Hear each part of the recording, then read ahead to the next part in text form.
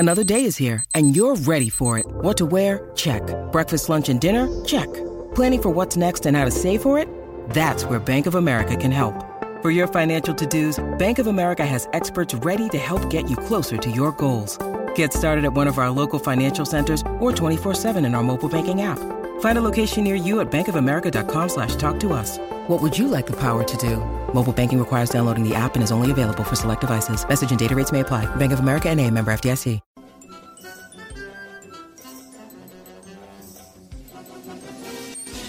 And welcome to a new episode of The Simpsons Did It. I'm your host, Steven Skolansky. And I'm your co-host, Robert Skolansky. And have you ever been in a situation where it required you to press a button so nothing explodes and no one else dies?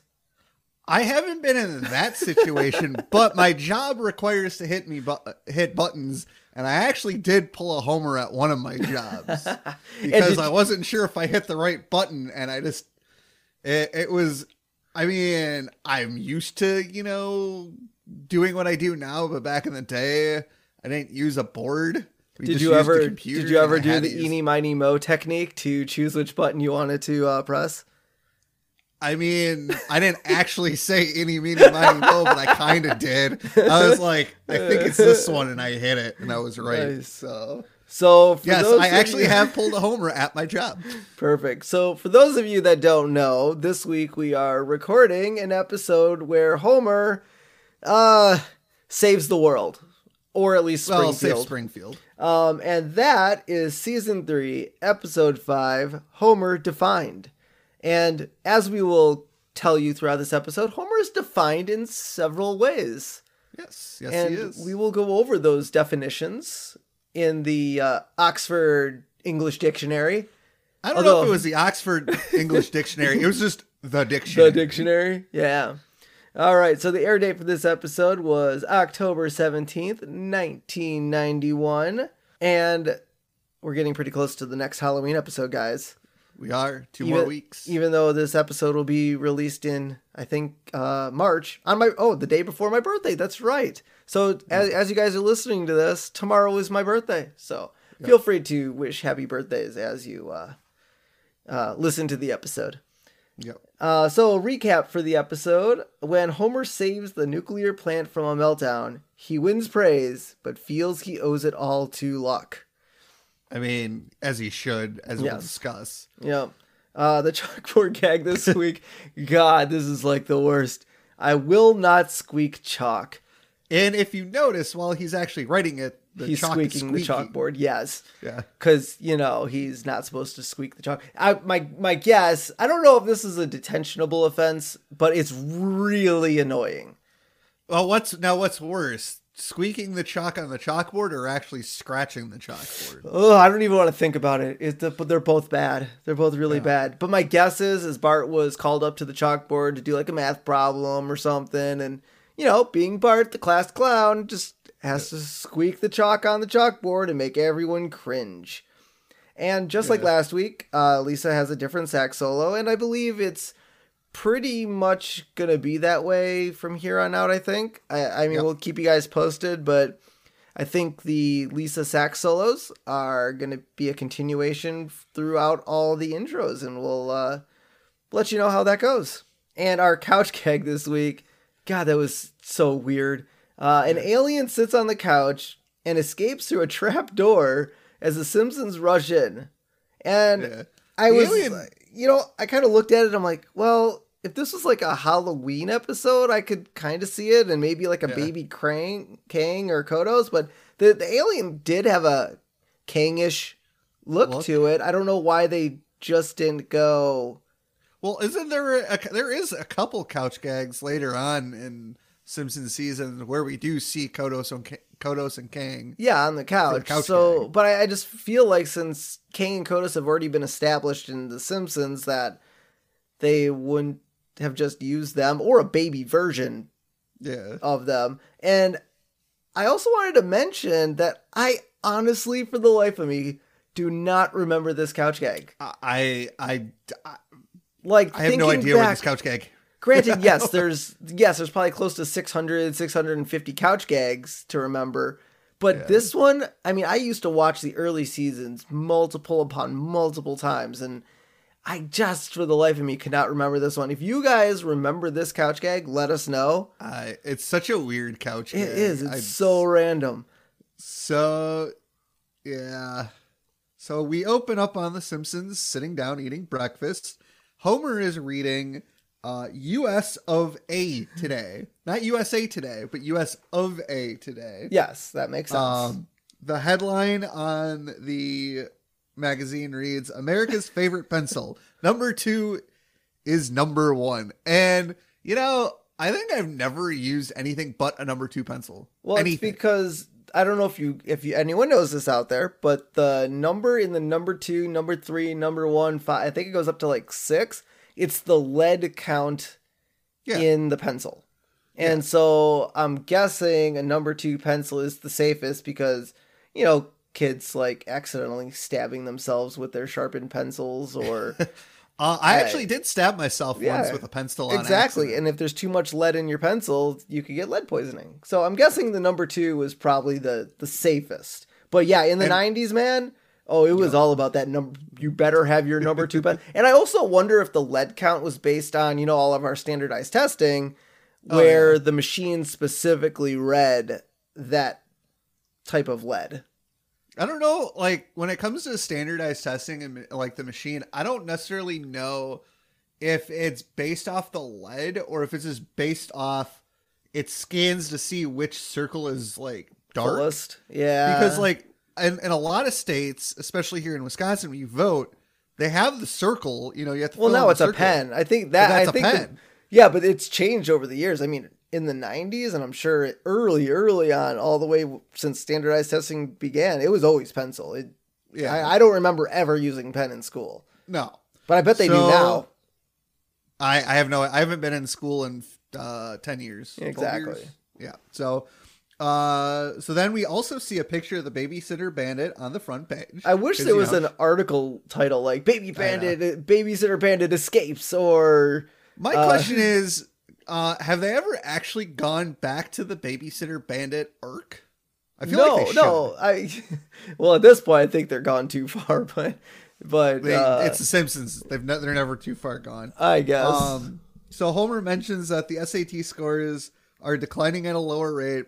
And Lisa thinks the paper is just pie graphs, factoids, and Larry King. And I had Speaking of which, it's been a couple of months now since Larry King has passed away. Exactly. Really sad especially for me in my field because he's a journalist. And, and that's why I wanted to add what Lisa's comment was. Yeah. Because it wasn't going to be in the episode originally, but I was like, Larry King passed away a couple months ago, and I kind of want to pay a little. I mean, now. Was Lisa saying that Larry King being in USA Well, we know Larry King exists in the Simpsons universe. No, I know that, but him being in this particular paper, was that a compliment or not? Because I think Lisa was saying this paper is overrated, and Larry King being in the paper makes it overrated. Maybe. I don't know. So then Bart comes in, and he's filling out a birthday card for Milhouse. And the front of the card says, "Hey there, 10-year-old. I couldn't afford to get you a new drum." And there's a picture of Krusty with a drum with a hole in it because, can't afford to get you a new drum because the drum on the thing is broken. And then, oh my God, the inside of this card. I don't know why this would be made for a 10-year-old, but the inside of the card reads, "So how about a nice pair of bongos?"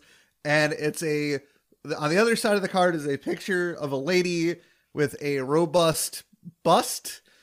Yeah, that was pretty interesting for this episode. Yeah. Well, I mean, 10-year-olds are starting to think like that, maybe. But you got to also imagine this was a Krusty the Clown. I bet Krusty the Clown produced this card. Probably. And Krusty the Clown with his ladies of bazongas.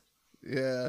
So Bart and Lisa head off to school, and Bart is sitting next to Milhouse, and he's really excited. He's like, "Here's your present. I got it for you because you didn't have a party on Saturday, and I want you to open it. Because Milhouse told Bart he wasn't having a party. Is that the thing? I mean, I guess, yeah. I don't know how you get away with that if you're best friends. Yes. Well, as we'll learn, so Sherry and Terry pop up from behind Bart and Milhouse, and said, "Oh, Milhouse, we had a really pleasant time at your party." And Bart was like, Milhouse, like, I don't know what they're talking about. And Bart goes, twins. Yeah. Like, because, they would lie. So then we find out that Bart got Milhouse the official Krusty the Clown walkie-talkies. And the funny thing is, I love this. Bart's like, you can call me on the phone and tell me to turn on my walkie-talkie. We can talk on the walkie-talkies. And I'm thinking, I get the joke. I absolutely get it. It's hilarious. But at the same time, if you're going to call, why not just, talk on the phone? Well, I guess the one thing that I could think of being 10-year-olds, your parents might pick up. Because remember, cell phones didn't really exist. I mean, they existed, but not like for kids. Not like they do today. They do today. So parents could pick up the other landline and hear the conversation that was being had on the phone. So but as we find out later, the walkie-talkies always stay on. Oh, well, I kind of wonder if Bart ever turns it on. Oh, the batteries are dead. Mom, batteries are dead. Bart, stop leaving the walkie-talkies turned on. So then after Milhouse, opens up his gift and thanks Bart, Martin pops up and says he really appreciated the party and all the things that Milhouse did for him, for all the kids that attended, like names on like the noisemakers and like the food. Yeah, it must have been a one hell of a party. I mean, it sounded like it. I mean, so Milhouse's mom, I feel like she's just a stay-at-home mom, right? Or is she like? Did we learn that she was more like a real estate or something? I guess I can't remember what her job was. Way down the line, I think we learned she does real estate, but right now we don't know what her role is. Yeah, right now we don't know, but well, I guess we technically don't know it either. But Milhouse's dad works at the box. Is it the box factory right now, or the cracker factory? Cracker factory. The cracker factory. He must be making some Cracker Jack money. Yeah. So after Martin pops back down, Bart's like, "What?" And to distract Bart, Milhouse like points out the dog. He's like, "Hey, look at that dog." He's like, "Wow, brown." Like he doesn't own a brown dog. Was it the shifty-eyed dog? I don't know. You remember the shifty-eyed dog? Yeah, the shifty-eyed dog. I don't know if it was the shifty-eyed. Now I kind of want to go back and see if it was the shifty-eyed. It'd be too early for the shifty-eyed dog. Yeah. But I wonder if it was now. It could have been that shifty-eyed dog that sits on the corner and goes, dun, dun, dun. Yeah. And so as they're driving down the road still, Otto comes onto the mic and wants to applaud Milhouse for his totally bitching party. And he's like, by the way, the bus driver. Now, as we'll learn why Bart was not invited to the party, why would they invite Otto? So to be fair, the parents usually send out the invitations, not the kid. Now the kid will tell the parents who to invite, but the parents usually send. Now, okay, if a 10-year-old says, "I want my bus driver to come to the party," as a parent, you're probably not filling out an invitation for that. No. That's my guess. I'd probably just lie to the kid and be like, "Oh, he was busy today. I'm sorry." Exactly. We didn't get his RSVP. Yeah. But yeah, Otto's like, "Yeah, I must have left my pants on the roof." What was Otto doing at the party? Well, it's Otto. He was probably doing illegal things. Yep. And then as everyone's being let off the bus, Otto on the mic's like, "Don't learn anything I wouldn't learn." But we also find, Bart is devastated to learn he wasn't invited. Yep. And this is when Milhouse was like, "Well, my mom didn't want you to be there because you're a bad influence." Yeah. Or is that a little bit later? But like... Yeah, I mean, Bart is a bad influence, but hey, he's still Milhouse's best friend, and God, it would suck to have your parents tell you your best friend can't come to your party. Yeah. And so now we cut to the power plant, where Burns is happy. We forgot there. Well, before we cut to the power plant, Otto drives off with Bart on the bus. Yes. Yep. Which is, how does Otto not see he's still on the bus? Because he's high. He's always high. But yeah, so we get to Burns at the power plant, and Burns is happy that it's Monday because what boss doesn't like Mondays, apparently. Yeah. And he's like, "Time to pay for your 2 days of debauchery, you hungover drones." Because apparently all the workers drink. Which, I mean, if Burns was my boss, I'd probably drink on the weekends. Yep. And then Smithers wants to tell Mr. Burns, what he did over the weekend. He's like, I caught up on laundry, wrote a letter to his mother. And we also learned that Smithers has a Yorkie Terrier named Hercules. Yeah. But he's not big and buff like Hercules. He's a tiny little purse pooch. It's a terrier. Yeah. Terriers are small. Yep. And so as Burns and Smithers are talking, you actually look at the monitors, and there's a worker who's punching his time card, and it's the same worker punching his time card in a row. It goes like 4 or 5 workers punching their time cards. It's all the same guy. Maybe that was just an animation mistake. Or laziness. Why would I want to draw multiple people punching time cards when I could just draw this? Who's going to notice that? Yeah. Crazy Simpsons fans that watch it to the letter notice that. Yeah. So Smithers asked Burns what he did for the weekend. He said, I watched this movie and there's this basically naked woman in it. And Smithers shudders because, the whole running joke up until a few years ago that Smithers is gay. And then we, obviously find out that he's gay. And, Burns is like, it's terrible. And then we go down in the break room and Homer's telling Carl and Lenny about the same thing. And he's like, this half naked chick. Yeah. But it's on the opposite side. Burns is completely disgusted with it. And Lenny, Carl, and Homer are all like, yeah, that's right. I did not notice this. The coffee mugs at Springfield Nuclear Power Plant are shaped like cooling towers, which is kind of awesome. I'm not going to lie. Yeah. And I kind of wondered, are they provided mugs? Because obviously behind them, you see the coffee machine that we've mentioned before that says, honor system, refill your coffee 25 cents. Well, I bet you they're probably provided. I know Burns probably doesn't like paying his employees, but as we learn with Homer and the stuff he gets, you got to make your because I've worked, I'm on my 5th TV station. Every TV station provides stuff for their employees with the logo on it. My current job, we were allowed to buy shirts and polos. I did not get one, not buy, but ask for one. I didn't get one because I don't really go on the field. I don't really need any more. But my first station in Madison, the company was like, here's a group of things you get to spend, in quotes, $60. So one year I got an umbrella, one year I got a water bottle, one year I got a nice down winter jacket with a logo on it. So, I actually got a coffee mug from my current station when I first started there and some stuff with scripts on it. So it's possible Burns provided those mugs. Yeah. So we cut to Homer supposedly doing his job, which he wasn't. He had a box of donuts. A whole box of donuts. Whole box of donuts is for. I like how he's sticking his finger in each donut to figure out what flavor it is, and then when he settles on, he goes, purple.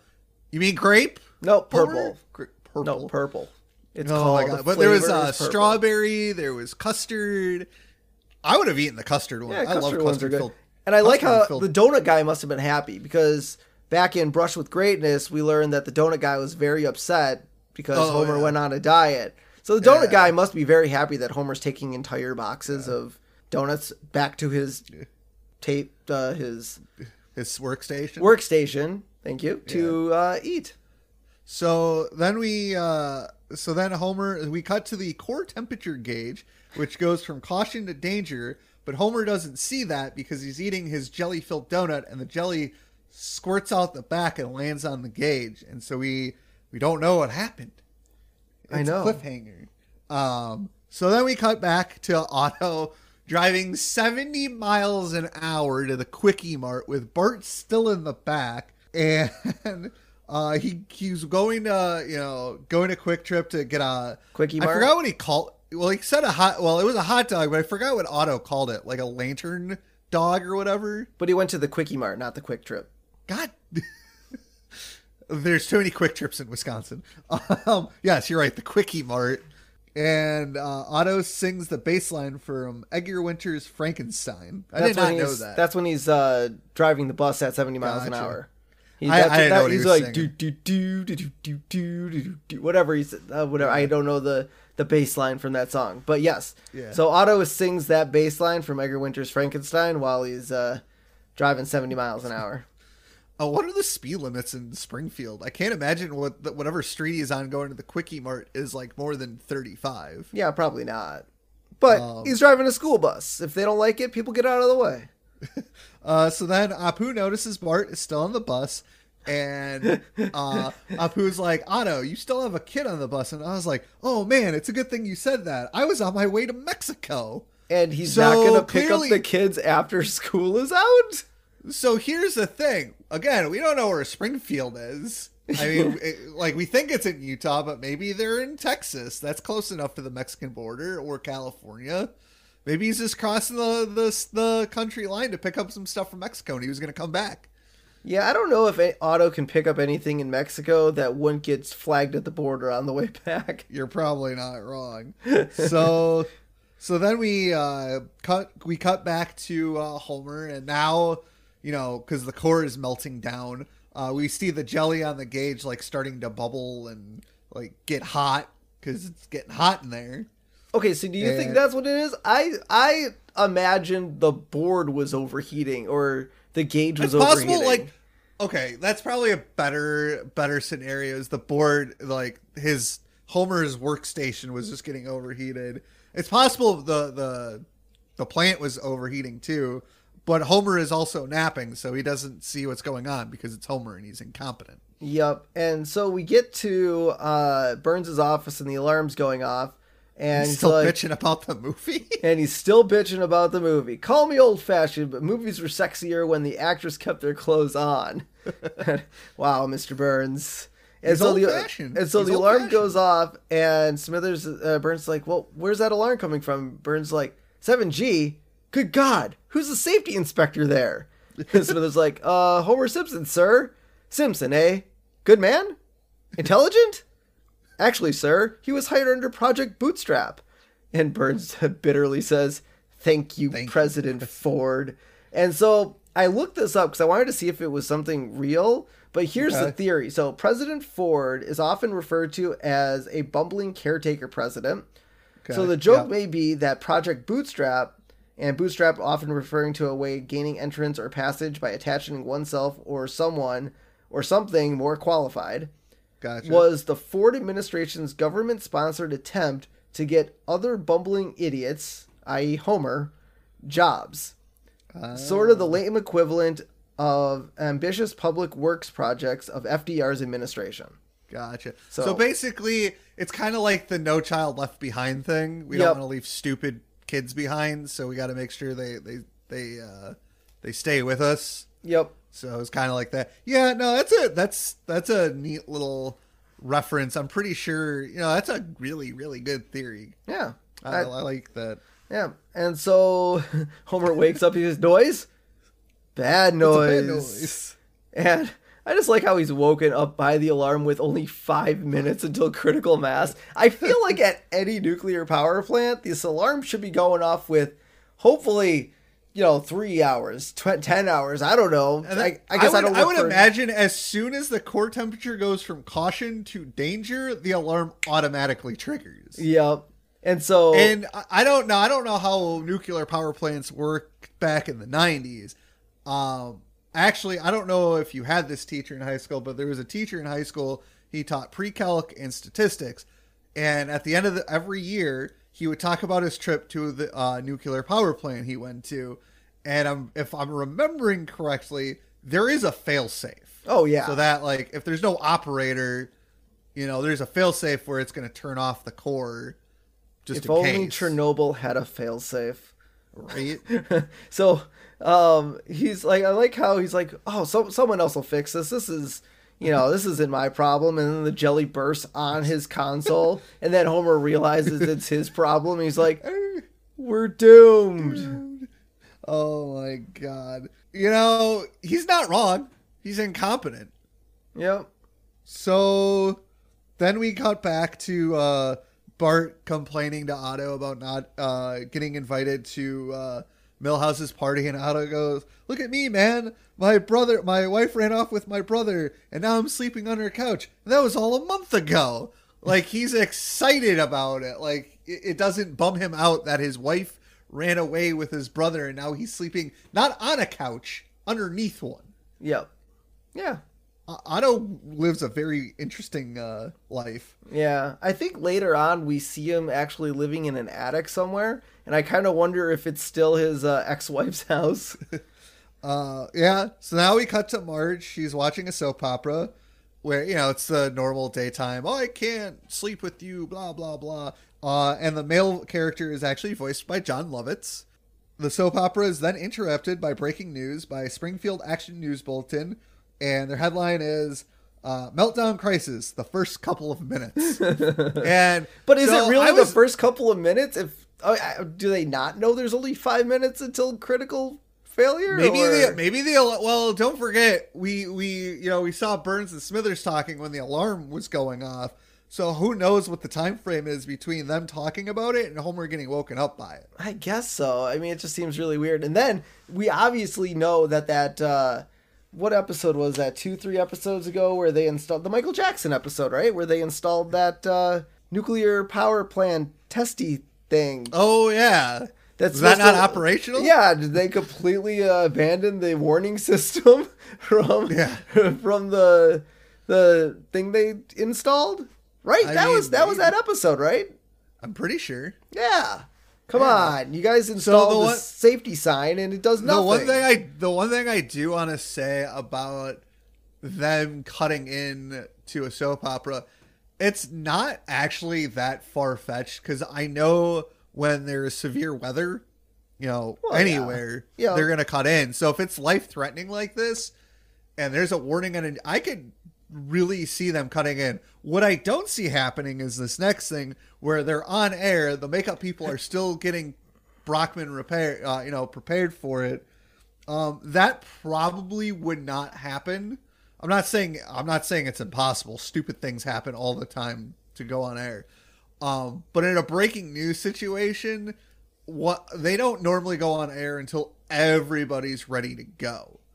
So in this instance, there's no way Kent Brockman would have been on air with other people like powdering his face. Yeah, I guess it's funny. I find it hilarious. I work in television. I guess maybe you would know this. Okay, so does a news station have an anchor or someone just at the station 24/7 or on call for disasters? Yes. So as far as on call, yeah, there's usually like one person who's like designated. I know at a lot of TV stations, they will have an on-call reporter and an on-call photographer. I had that at my last station in Madison, where if something goes wrong, you get a call at 1 a.m. like, hey, you need to go to this. And they have their gear. They have a station car. So it's also possible Brockman was already at the station, because I'm pretty sure he's like their nightly news anchor. And well, no, it would have been during the day. Well, I guess. No, but I'm saying Brockman's schedule is probably like 1 p.m. to like 11 p.m. Oh, it's probably gotcha. Their main anchor, and that's what they usually work. Because usually whenever we see him, he's on at night. Yeah.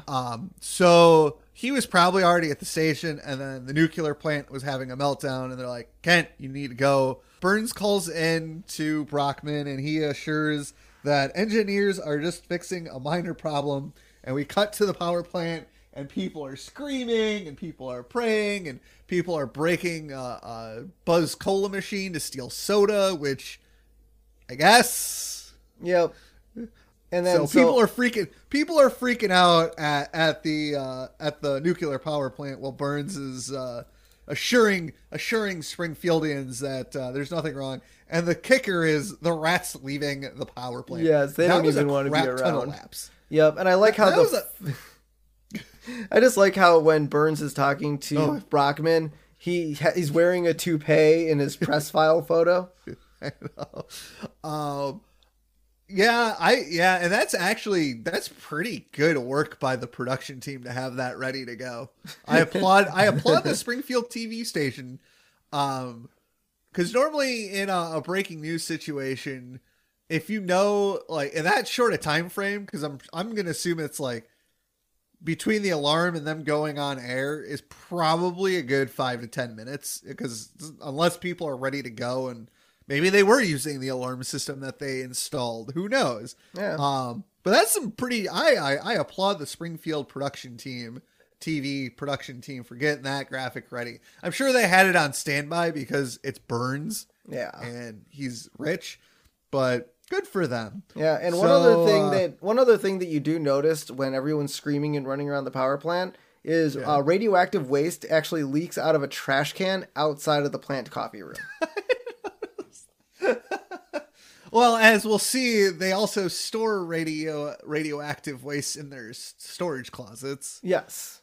So after Burns is done talking to Kent, we cut back and Burns tells he's still on the phone. He's like, he wasn't done talking, but he goes, there's nothing worried about, as he puts on Smithers' radiation suit. Because Smithers like, sir, where's my radiation suit? And he covers up Smithers' name on it. He goes, I don't know where it is. Wouldn't Burns have his own radiation suit? You would think either that or also, he well, lost the other it. thing is, maybe, but I like the other thing, as we'll kind of get into in a couple minutes, is, when everybody is like, oh my God, this is it. And Burns is sitting in the radiation suit. What's even the point of putting it on? You're going to die anyways. Well, I think it's just to protect from radiation in case Homer actually gets his act together and saves everyone. And it doesn't go off. Because obviously there has to be, I'm assuming, some form of radiation actually leaking through the power plant. I mean, it might not be damaging, but wearing a radiation suit is probably smart. Yeah. So then we cut back to Homer, who's freaking out, and he's like, the manual will tell me. And he finds the manual. It's like, it's the size of a phone book. He's like, well, thank you for purchasing this reactor core. And then I love how he finds the blueprints. He goes, who would think a nuclear reactor would be so complicated? Actually, I kind of wonder. It is, I've seen pictures of inside of a nuclear power plant because of my teacher in high school. Yeah, you got to be smart. Yeah, what is Homer doing? Okay, I just don't understand why Homer would be at this job. Now, to be fair, we learn Homer has a little flashback on, learning which button to hit. Yes. If he would have just paid attention, I don't think we'd be in this mess. But you're all right. But we'll get to that in a second. So we also see, we cut to the senior citizen home and we get Jasper and Grandpa and who was the other guy? It was a random lady. Was it? Okay. Yeah. And they're watching and they're like, I don't like this. Change the channel. And so they turn on Wheel of Fortune because old people like Wheel of Fortune. And if they're going to die... I would have turned on Wheel of Fortune. Yeah. If they're going to die, they're going to die. They're already old. Yeah. So let's just watch something we want to watch. And so we cut back to Homer and he just doesn't understand the manual and says when they look up the word stupid in the dictionary, there'll be a picture of him. And so he imagines the dictionary and all of a sudden it goes down to stupid. And so first, stupid is an adjective. 1, slow of mind. 2, unintelligent. 3, Homer Simpson. And there's a picture of Homer Simpson. Homer Simpson. And so, I mean, that's just great. I think, don't they do this? I mean, obviously they do it a few more times this episode, but I feel like they do it a few times throughout all the seasons too. When Homer does stuff. But maybe, no? I don't know. I think this was a one-time thing with this episode. One-time deal. Yeah. And so we cut back to the Simpson house and Marge is sitting on the ground praying and she's like, Dear Lord, if you spare this town from becoming a smoking hole in the ground, I'll try to be a better Christian. I don't know what I can do. The next time there's a canned food drive, I'll give the poor something they'd actually like instead of old lima beans and pumpkin mix. Now, I mean, I've seen a lot of these canned food drives and I know back in the day, Chipotle did a food drive thing where you bring a canned good in, you get a free burrito. Oh, yeah. And I would literally run to Target to get a 99-cent can of whatever, literally whatever down the aisle to get my free burrito. And I just feel like Marge is kind of right. What do people do with canned goods that are just like pumpkin mix? How is that going to help anyone? Lima beans can help. Yeah, lima beans can help. I guess that's at least more edible, I guess, than just I guess if you're donating, mix. It depends on what you're donating to. If you're donating to a food pantry, yeah. pumpkin mix is probably not going to help anybody. But if you're like donating to a food shelter, the shelter could probably use the pumpkin mix to actually make like a pumpkin pie for like Thanksgiving. Yep. So it depends on the situation. Yeah. It just seems kind of funny. I like Marge's prayer. It's kind of nice. Yeah. I do also like the fact in the scene, Maggie's like sitting next to her and she sees Marge praying, so she kind of does it. Yeah, but she can only do it for like a couple seconds because then she falls over. Yeah, Maggie likes falling down. Yeah, Maggie likes falling down. And one thing I did want to mention that was pretty funny during Kent Brockman's interview, we kind of skipped over it, but Kent Brockman was like, Mr. Burns, people are calling this a meltdown. And Burns is like, oh, meltdown. It's one of those annoying buzzwords, in quotes. We prefer to call it an unrequested fission surplus. God. So I do love Mr. Burns. And so we cut back to Homer and the alarm tells him he has 1 minute left. It's like, will you shut up? I mean, you know, it's funny because I kind of do that. I don't really use the voice on my GPS. I probably should. Like if I'm like when I come to visit you in Minnesota, I have the GPS on. I kind of know where I'm going anyways. This is just in case something stupid happens. But I remember taking road trips with some friends and we have the GPS on. It would tell us, take a left turn here, take a right turn there. And I remember we'd always just yell at it to shut up. Because those voices are annoying. Just a little bit. Well, you could change the voice on a GPS. Yeah, but who has time for that? Yeah. Well, Homer thinks back to his training. So we mentioned this where he's playing with a Rubik's Cube. And he's like, Homer, if there's ever a critical meltdown, you have to press this button right here. And he's like, ooh, a side. Are you paying attention? It's like, will you pay attention? He's like, what did I say? Push that button. Okay. And so we flash back to Homer literally holding the Rubik's Cube. He's like, I blame you for this. This is all your fault. And so we flash back to Burns and he says the only thing that's left to do is kiss his sorry butt goodbye. And then Smithers asks if he can do it. And Burns shudders.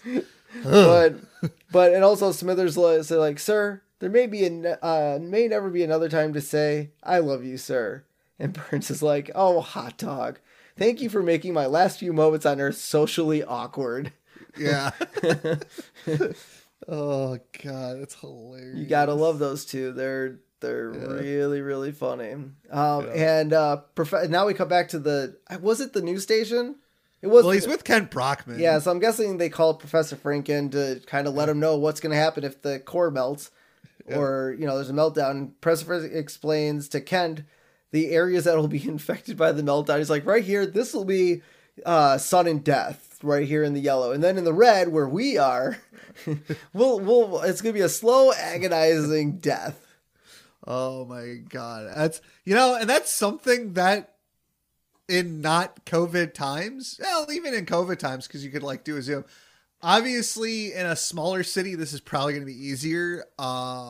Maybe in a bigger city, you could probably do this too. Like call up a scientist and be like, because TV stations have a list of people who they're going to call in the event of certain things. Yeah. Like you have your political people, you have your sports people, you have teachers and doctors. And so in this case, why they would go to Frink, I'm not 100% sure. He seems to be smart, but we all know he's kind of insane. Yeah, but I guess the big thing that we do realize, so in the first instance of Frink, when he's asking for the death ray, we obviously think he's a crackpot scientist, a madman, but it seems like in the next appearance, he's more of the scientist, the calm, controlled, not insane. So I guess someone on their staff was like, you know what?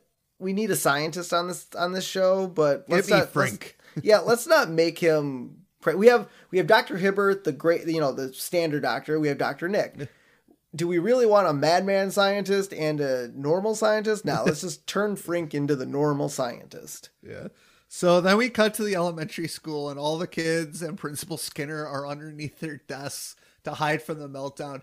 And that's so funny because, back in the 60s and 70s, that used to be the thing. Yep. Where, if there's an explosion at the plant, hide under your desk. No, that was more like a nuclear attack from like Russia.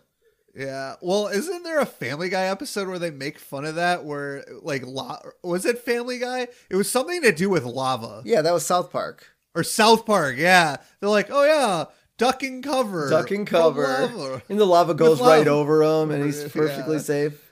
So yeah, it's because, you know, here in Wisconsin, we used to do tornado drills in Racine, and Racine doesn't get, I think they've had like maybe 2 or 3 confirmed tornadoes ever.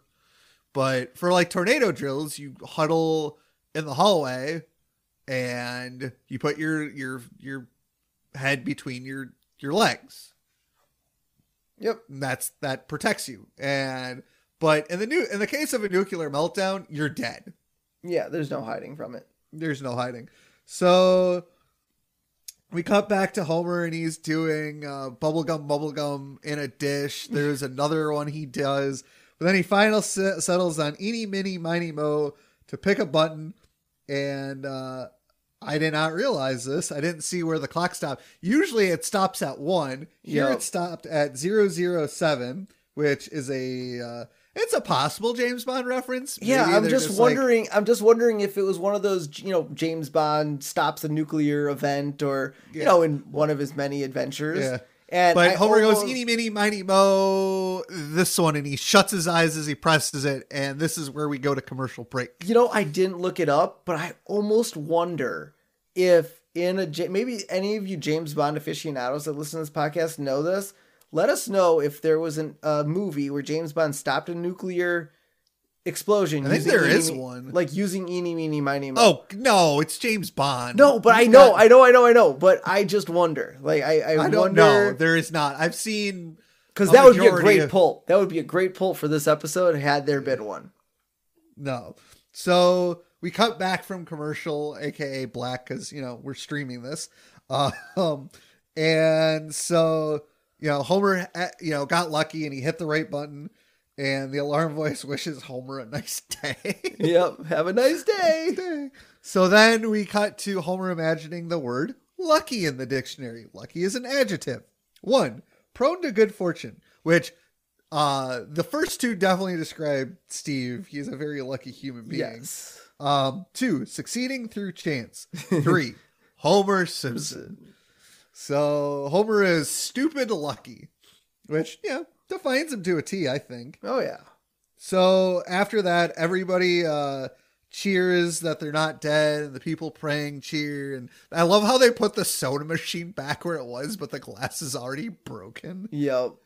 So then we cut to a closet where there's a male and female coworker that open, and they're closer disheveled. Wink, wink, nod, nod. Well, if they're all going to die, might as well go out happy. Yeah. So the female coworker asks the male coworker if she will ever see him again, and he replies, at the next meltdown. Well, like, this is a common frickin' occurrence. Well, if Homer Simpson is the safety inspector, maybe they get together in the closet once a year.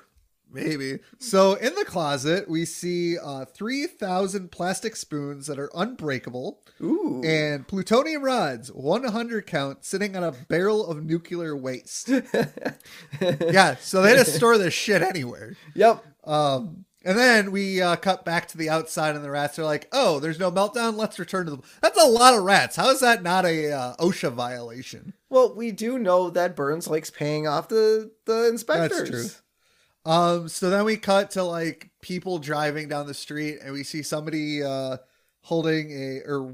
a I survived the Springfield nuclear scare, and it's comic book guy. And you know, it's funny because this stuff happens in modern day where something crazy happens and people like, there was like a very minor earthquake in a small town here in Wisconsin, north of Madison, and like somebody's lawn chair fell over and they took a picture of it and they made t-shirts that said, I survived this earthquake. And it's the picture of this plastic lawn chair lying on the ground. Well, we did that in 99. I don't know if you were at camp in 99. I guess I don't remember. It was when I got back from my Israel trip. Oh no, I was gone. Okay. So there was a storm. There was a storm that pretty much destroyed camp. I mean, everything, the tennis courts, cabins, all of that. And we all made shirts that said, I survived the storm of the century. I mean, it's funny when it's not funny when it happens, but after it's all over, you're like, okay, you know what? stuff happened. Let's be lighthearted about it and make something. I wasn't there for the storm, but I believe I came back. I think I went to the second session of camp because I remember having to eat outdoors. Unless that was the following year because I hadn't fixed the dining hall yet. Possible. But yeah, I mean, I was there for the storm. It was there insane. Was a cabin there was a couple cabins that got destroyed and some of the tents that got strewn about. Yeah. I kind of wish I was there for it. But I survived. I survived it. So that was good. I do still have that shirt. Don't wear it much, but I still have that shirt. So then we cut back to the old folks' home, and they're laughing at a guy who couldn't finish the puzzle.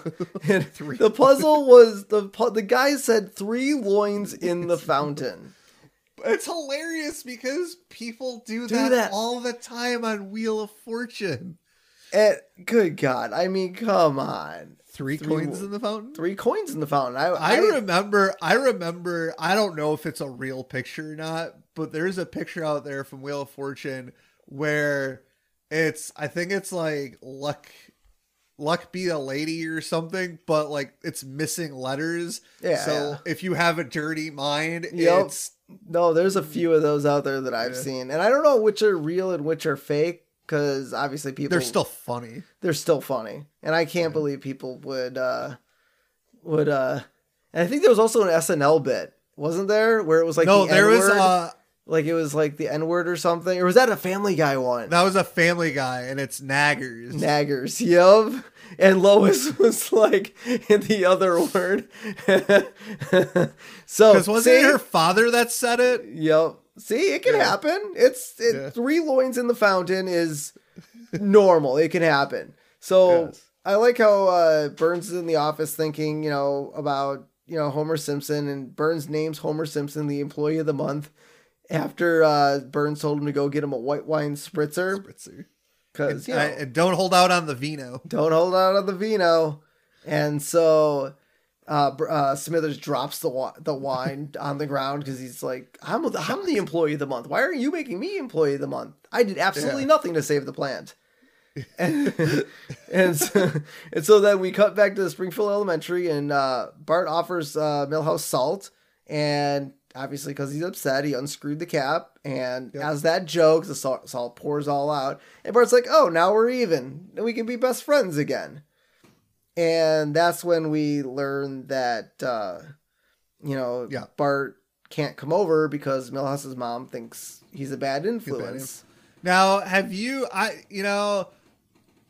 don't think I've ever, there is a really good friend of mine, and I had sworn in front of his mom once, and she yelled at me for it, because she was kind of like a second mom. But I don't think I've ever had a friend in high school, elementary school, whatever, where a parent was like, oh, you can't hang out with, they told my friend they couldn't hang out with me because I was a bad influence, but like, I don't even think our parents ever said, oh, you shouldn't be hanging out with this person because they're a bad person. Yeah, I don't think I got to hang out with who I want. I mean, we did stuff. I just don't think it was that big of a deal. I don't think we were bad kids, and I don't think the people we hung out with were bad kids. I mean, we knew kids that did bad things, but it wasn't like arrestable offenses or shoplifting, things that would influence us in the wrong way. I mean, we did stupid stuff, just not. Oh, yeah.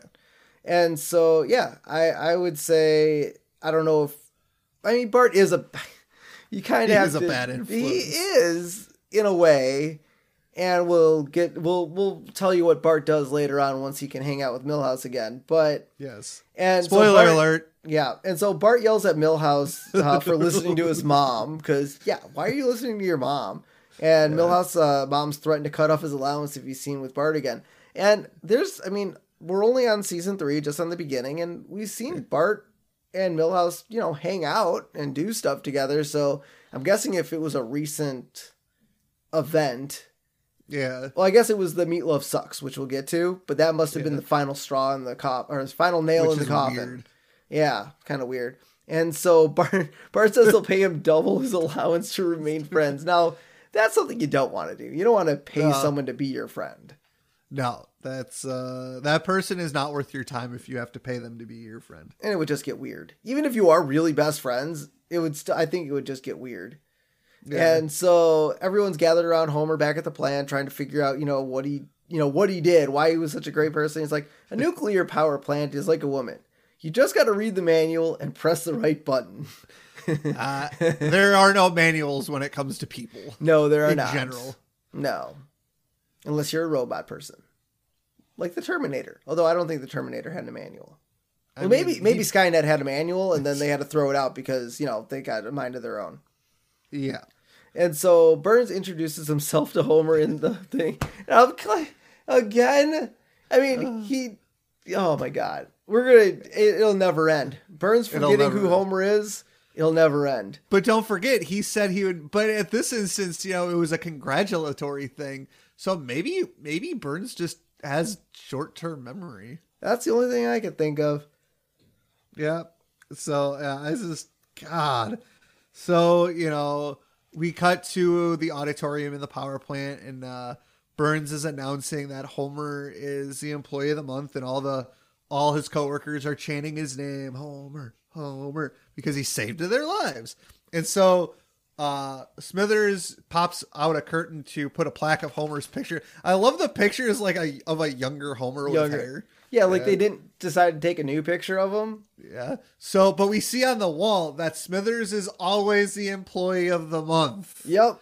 So I kind of wonder if Smithers was the one that came up with the idea for employee of the month, and Smithers was like, I'm going to tell Burns who the employee of the month is, but he always names himself. Now, here's the thing. So we all know that Homer is awarded a ham, a plaque, a coupon book, Burns's personal thumbs up, which he struggles to get, and a picture on the Wall of Fame. Now, did Smithers get all these fun prizes every time he was awarded Employee of the Month? Or is it just Burns's affection? Maybe it's just Burns's affection. Maybe that's why he did it. Yeah. He didn't want all this other crap. But then Smithers like, well, shit. He named Homer. Well, we got to give him something. I haven't been getting anything. Yeah, right. It would look weird if we didn't give him anything. So then Burns is like, oh, you have a congratulatory phone call from LA Lakers superstar Irvin Magic Johnson.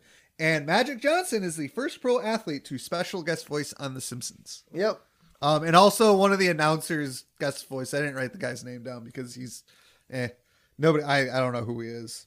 So I was like, but so Homer is like, Magic tells Homer that he used their last time out to call him to congratulate him.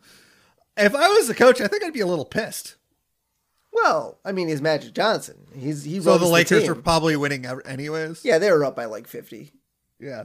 So Homer asked Magic, what if it was luck and not skill? And Magic said, eventually those people are exposed for the frauds they are. And Homer kind of gets this face of, uh-oh, I'm going to be found out soon and ostracized. Yep. And you know what? I have a few friends, and we have this saying, sometimes it's better to be lucky than good. Yep. I mean, in this instance, working in a nuclear power plant, you probably should be good at your job. Yeah. But, sometimes you luck into things. So then we cut back to Lisa and Bart watching Itchy and Scratchy in My Dinner with Itchy. And I believe this is a reference to My Dinner with, I should have looked this up, but there's a movie out there and Community spoofs it. But anyways, Itchy gives Scratchy acid to drink, which dissolves his skin away to show his bones. Itchy then takes his glass of acid and throws it in Scratchy's eyes, and Scratchy runs outside and gets hit by a bus. Yes. And we cut back to the children, and Lisa's laughing, but Bart is too sad of, his friendship being dissolved by Milhouse's mom. Yeah, it's so sad. So then we cut to the front of the Simpsons house where Homer sneaks into the house because he doesn't want his family to find out what happened. Well, I mean, I think if it wasn't an accident, he'd want them to know. Yeah, but he knows he lucked into it, so he's ashamed. And so Larsha's like, Homer, did you buy a ham? Yeah, 20-pound ham. And so she sees the plaque, and Homer's plaque reads, for heroic competence, for narrowly averting a meltdown and proving without question that nuclear power is completely safe. Nope. But so then we cut to another dictionary that says fraud, which is a noun, imposter, fake, Homer Simpson. Yep. So he is all three of those things. Yeah. I would say he's two of those three things, and then you'd have to guess which one he's not. Homer Simpson? Yeah, exactly. So then Homer lashes out at Marge because he's like, "No, I don't. You don't have to praise me." And then Lisa's like, "You're great. We have someone in the family that I have something I can look up to." And so, Stop admiring me. Stop admiring me. Yeah, Lisa's staring at Homer while he's watching bowling on TV. I'm just sitting here with quiet admiration. Well, as long as it's quiet. Exactly. And so I like how Bart is starting to flip through old pictures of him in Milhouse. And the first picture is Bart sawing Milhouse in half. Then the second picture is them in the hospital after Milhouse got stitches from being sawn in half. Or at least attempted to be sawn. I'm sure he would have screamed really loud. Oh, yeah, I'm sure. Yep. And so we cut back to the plant and Homer's pulling in. And he gets to park in the Employee of the Month parking spot next to Burns. And he opens up the door. I feel like there's no way that at any company that has an Employee of the Month parking spot would the boss ever allow it to be next to him because of what No, usually next. It depends on the company, but that's usually true. Right up front. I can see it being next there. I mean, obviously that used to be Smithers' spot. I like how Smithers doesn't actually have his own parking spot. I feel like being like being Burns' executive assistant, he would. But Smithers was like, I'm going to be Employee of the Month every month. I might as well just make a spot for it. Yeah. And then it bit him in the ass. He doesn't get that spot anymore. And so he dings Burns' car. He's like, he'll never notice. Because to be fair, there's not a pink... Well, to be fair, it's on the passenger side. That's true. Burns gets on the driver's side. So maybe Smithers would notice if he ever got into his car. Yes. And then so Smithers has to park, very far away because apparently he got to the plant late. Because he's so used to parking right next to Burns. He just doesn't show up on time. I feel like he showed up at the plant late, which made him even more late getting up to the office because... Yes. And so Burns is having a meeting with Aristotle Amidopoulos. Yeah, which is also voiced by John Lovitz. Yep. And he's also the owner of Shelbyville Nuclear Power Facility, which... Why do you need two nuclear power plants in the same general vicinity? Because Shelbyville is a copy of Springfield? Are they like opposites? Maybe. They're like the flip side of Springfield? Maybe. Yep. And so I like how Amidopoulos, if I'm pronouncing that right, they're talking, Burns and them are talking about their employees, and I like how he refers to his employees as mangy, cud-chewing, ugly goats. God. Which I think Burns almost is like, yeah, mine are beer-guzzling, hungover jerks that show up on Monday. Yes. And so Smithers comes running in out of breath, and Smithers complains about the parking, which you'd think they'd make it better. And Aristotle says Smithers has no love for the power plant, and Burns shoos Smithers away.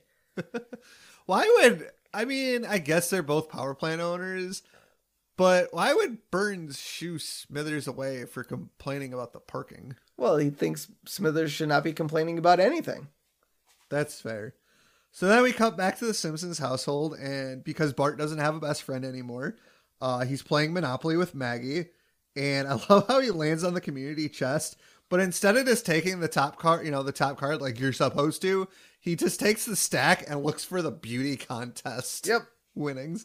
So then Maggie coughs up a hotel and Marge is like, Bart, don't feed your sister Monopoly pieces. And Bart's like, don't worry, Mom, there's plenty more where they came from. That's not what she's yelling at you for, Bart. No.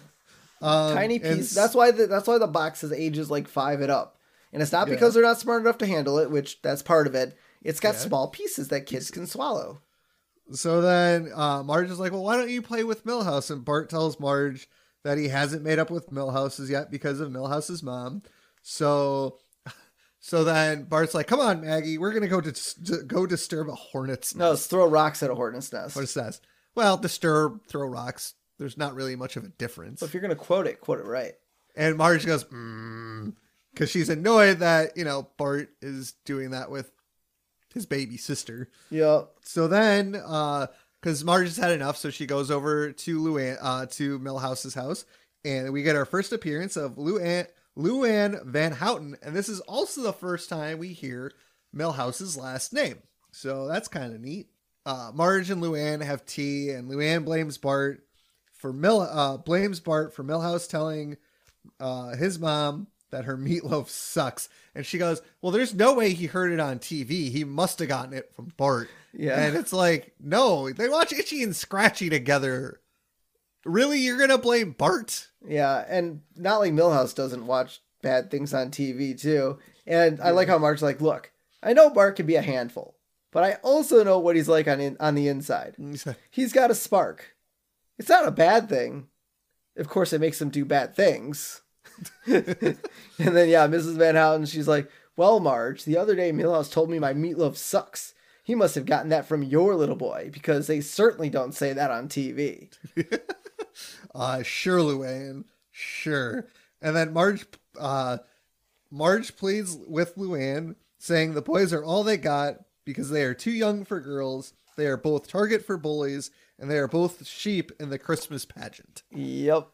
Which is weird. I mean, I feel like Bart is kind of friends with some of the other kids. Obviously, he doesn't go over and play with them, but it's kind of weird that we learn later, in this episode, really, that Bart and Milhouse are best friends. And Luann, goes, oh, I'll think about it, as she looks outside, and Milhouse is playing by himself on a teeter-totter. Yeah. It's really sad. It is, because, I mean, I feel like he should, be able to have friends. I mean, if Bart was his only friend, then, That's bad parenting by Luann. Yeah, exactly. So we cut back to Homer at Moe's Tavern, and Barney is telling Lisa that the next time someone tells her that Carney folk are good, honest people, to spit in their face for me. I mean, I don't know why he was on that subject. Yeah, what was that conversation even about? I don't know. It's Barney. He was probably drunk. Well, he's always drunk. So Lisa's there to profile Homer for the school newspaper, and she wanted to follow him around for the day to see what makes him tick. And, in Wisconsin, up until a certain time during the day, kids are allowed in bars, because during the day they're considered restaurants. Yeah, well, So you can bring... I've been in bars with, parents bringing their kids to have dinner and then leaving. And so, I still think it's kind of weird that Lisa's not in school unless this is like a Saturday or Sunday. Or after school. Because Homer usually doesn't go drinking at least till after school. Yeah. So or after work. Well, unless they give him the day off because, he saved the Springfield. Yeah. So then Barney replies to Lisa that he used to follow his dad to a lot of bars too. Which I'm guessing for a different reason. Yeah. And so Mo is serving Homer and Lisa their drinks, and he's like, chocolate milk, and puts it in front of Homer, and beer, and puts it in front of Lisa, and Lisa's like, I think you got that mixed up a little, and then he switches it back. I don't think Mo would have made that mistake. I don't think he would have. I mean, he's a decent bartender, I would think. Yeah. And why shouldn't Homer have a milkshake or chocolate milk? But why should Lisa shouldn't be drinking beer though? Probably not. She's got a lot of brain to hold on to. Yes. And so Homer has to give a speech the next day for his employee, or not employee of the month. He's going to Shelbyville to teach their nuclear team how to, step it up and make their work be calm in a crisis. Yeah, exactly. Being calm in a crisis. And Homer has to give a speech on this, and Barney says he had to give a speech once. And he just pictured everyone in their underwear. The judge, the jury, his lawyer, everybody. Barney, I don't think you were giving a speech. And Homer is like, did it work? I'm a free man, aren't I? So it obviously worked. What did he do, though, that he was pleading to not... What? DWI? DUI? That's the only thing I can think of. Yeah, probably. And so he's a free man, which is good. He's like, Barney's like, I'll never do it again. I don't know if we ever see Barney actually driving a vehicle besides his plow. Yeah, I don't know. Aside from the Mr. Plow episode, I don't know if we actually ever see Barney driving a vehicle. I think there's like 1 or 2 episodes where we see it, but I could be completely I want to wrong. keep an eye out for that, just to see. And so Marge comes into Bart's room and he's like, why don't you go play over at Milhouse's?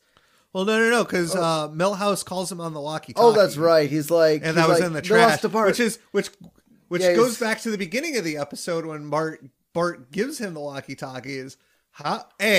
He's obviously had the walkie-talkie on this entire time. Yeah. How are the batteries not dead? Even if it was like for 2 or even if this episode went for like 3 days.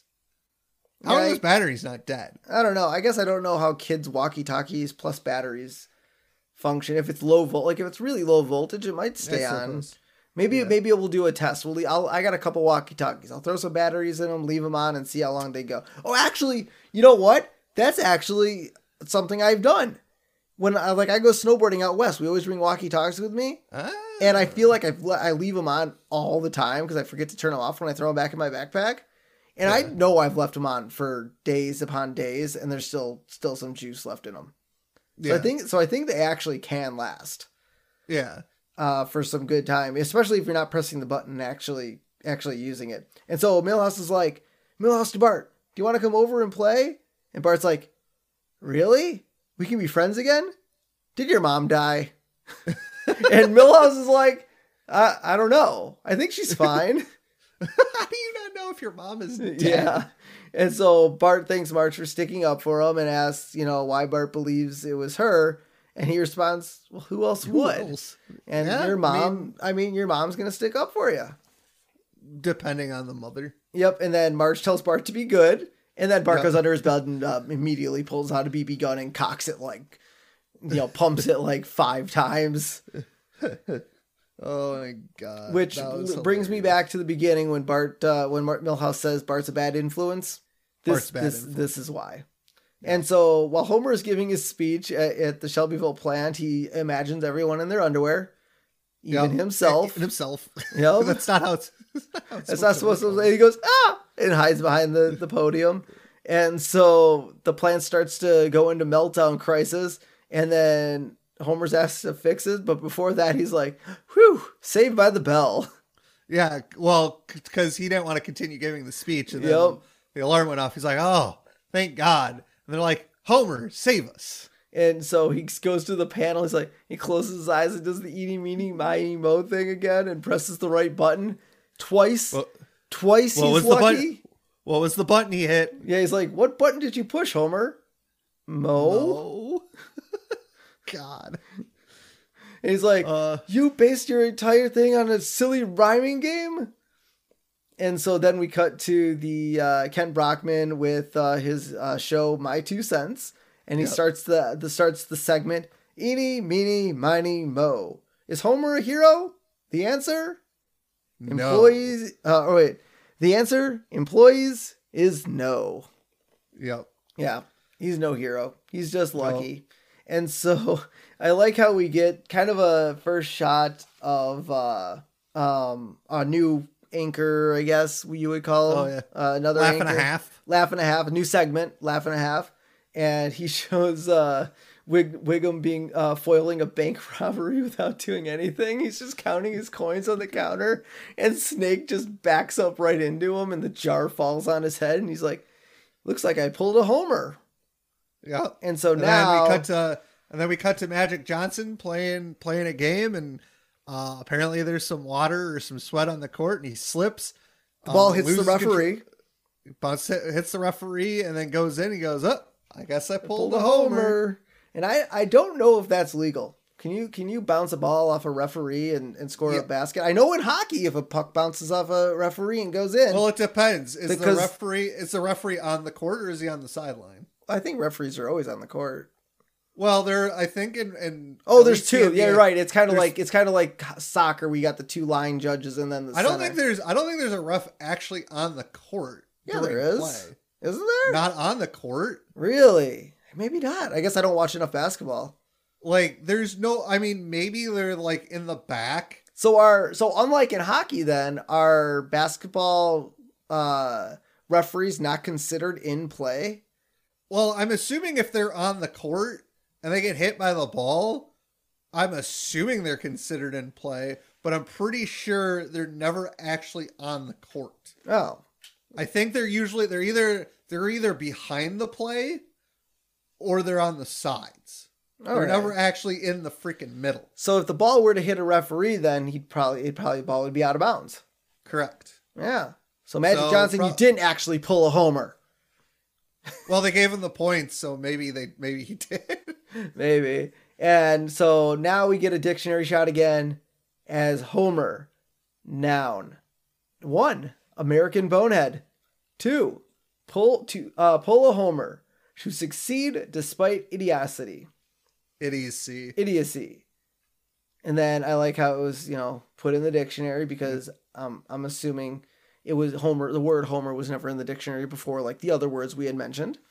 Correct. And we get some credits. Dictionary closes and credits. This is a fantastic. I like this episode.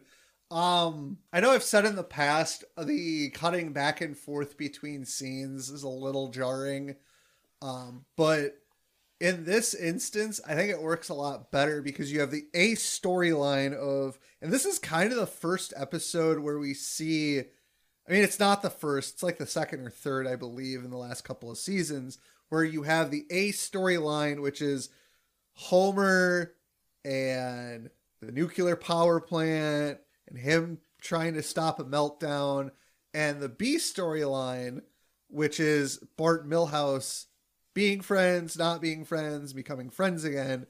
And it's such a good episode. The jokes are funny. You got to pull. This is the episode where we got pulling a Homer. We got a new character out of it, and Luann. Yeah, we got a couple new characters. Well, Luann's a recurring character. Yeah. So it's a really good episode. The jokes are there. I don't know if it's really a 5-worthy episode.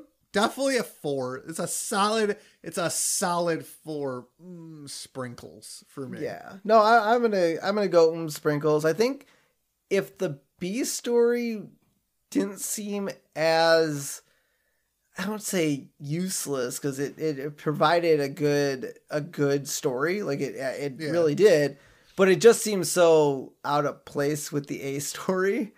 Yeah. But they did a good job of establishing. Oh, they did. In the first scene where he's writing out the birthday card, which is funny that the B story started the episode, and then they switched to the A story. Yeah. Like normally it's A story, and then you get to the B story. But I was going to say, unless the Bart Milhouse thing was supposed to be the A story. I mean, I think there was more time spent on, well, I don't know. Maybe it was more equal. I think it was a good 50-50 split, but I feel like a nuclear disaster is more of an A story than Bart and Milhouse not being friends anymore, because the nuclear disaster affects everybody, where Bart and Milhouse not being friends doesn't affect anybody but them and maybe Marge. Yeah. So, no, I mean, I definitely loved it. The jokes were there. The lines were funny. We get another shot of Smithers in love with Mr. Burns. Yeah. We just learn a little bit more about Milhouse's home life, and we learn, that Bart... Otto's a crazy man. Otto's nuts, yeah. I love the Otto character. Anytime he's in an episode, it's just really funny, the stuff that he gets to pull. And we got a new phrase, pulling a homer, which I think we need to bring that back. We do need to bring to bring that back. Yeah. So, for me, sprinkles is what I'm going with. So let's finish it out like always with our character profile.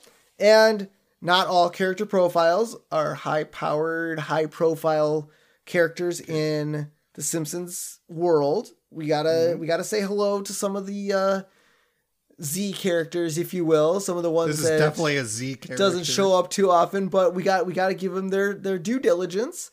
So this week we are headlining Scott Christian, who is the TV news reporter at what is their station numbers? Do you remember? Letters? Letters? Don't know.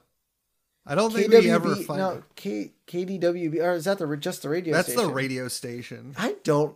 Can't remember it off the top of my head. That's There's bad. Springfield bad, Action Steven. Bulletin News. Yeah, bad, Steven. I don't know their call letters. If maybe they don't have them. So I probably don't know. if it's Springfield Bulletin Action News, SBAN, maybe those are their call letters. We'll have to look into that. If any of you guys know and want to school us on that, let us know before we find out.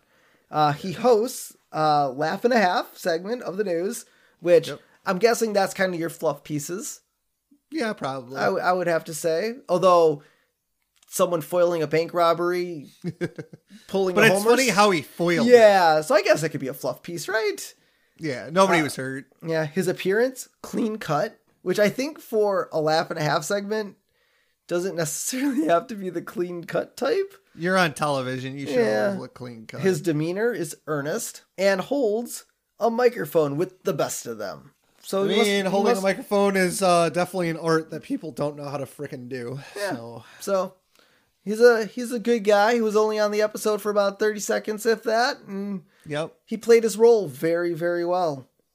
And one of the handful of times he's definitely a Z character because but I do like his intro to the Wiggum thing. He's like, there was more dumb luck in the news today after following Ken Brockman. That is a great line. Okay, he might have only been on the episode for like 10, 15 seconds, 30 seconds, but man, that is a great line to come out with. So, all right, guys. So, as always, you can come find us on all the podcasting platforms. You can even come find us on YouTube, where I post a video version of the podcast with a little screenshot, and you can subscribe there and listen to our episodes on YouTube. But yeah, if you do listen on there, make sure you subscribe. That way you can see when all the episodes come out. I'm getting caught up on having all of our episodes on YouTube, so hopefully by the time you hear this, the majority of them are on there. And then my plan is to do the new episodes like always on Sunday, and then probably Tuesday, Wednesday, throw this one up on YouTube. So if you want to hear it first, right away, make sure you subscribe on Apple, Google, Spotify, all those podcast platforms. Or if you do listen to it on YouTube, it'll just be out a few days later. You can find us on our social media on Facebook, The Simpsons Did It Podcast, on Instagram, The Simpsons Did It Pod. You can find us on Twitter. I'm going to try to get more stuff going on Twitter at Simpsons Did It PC. And you can support our podcast, like always, at buymeacoffee.com/Simpsons Did It Pod.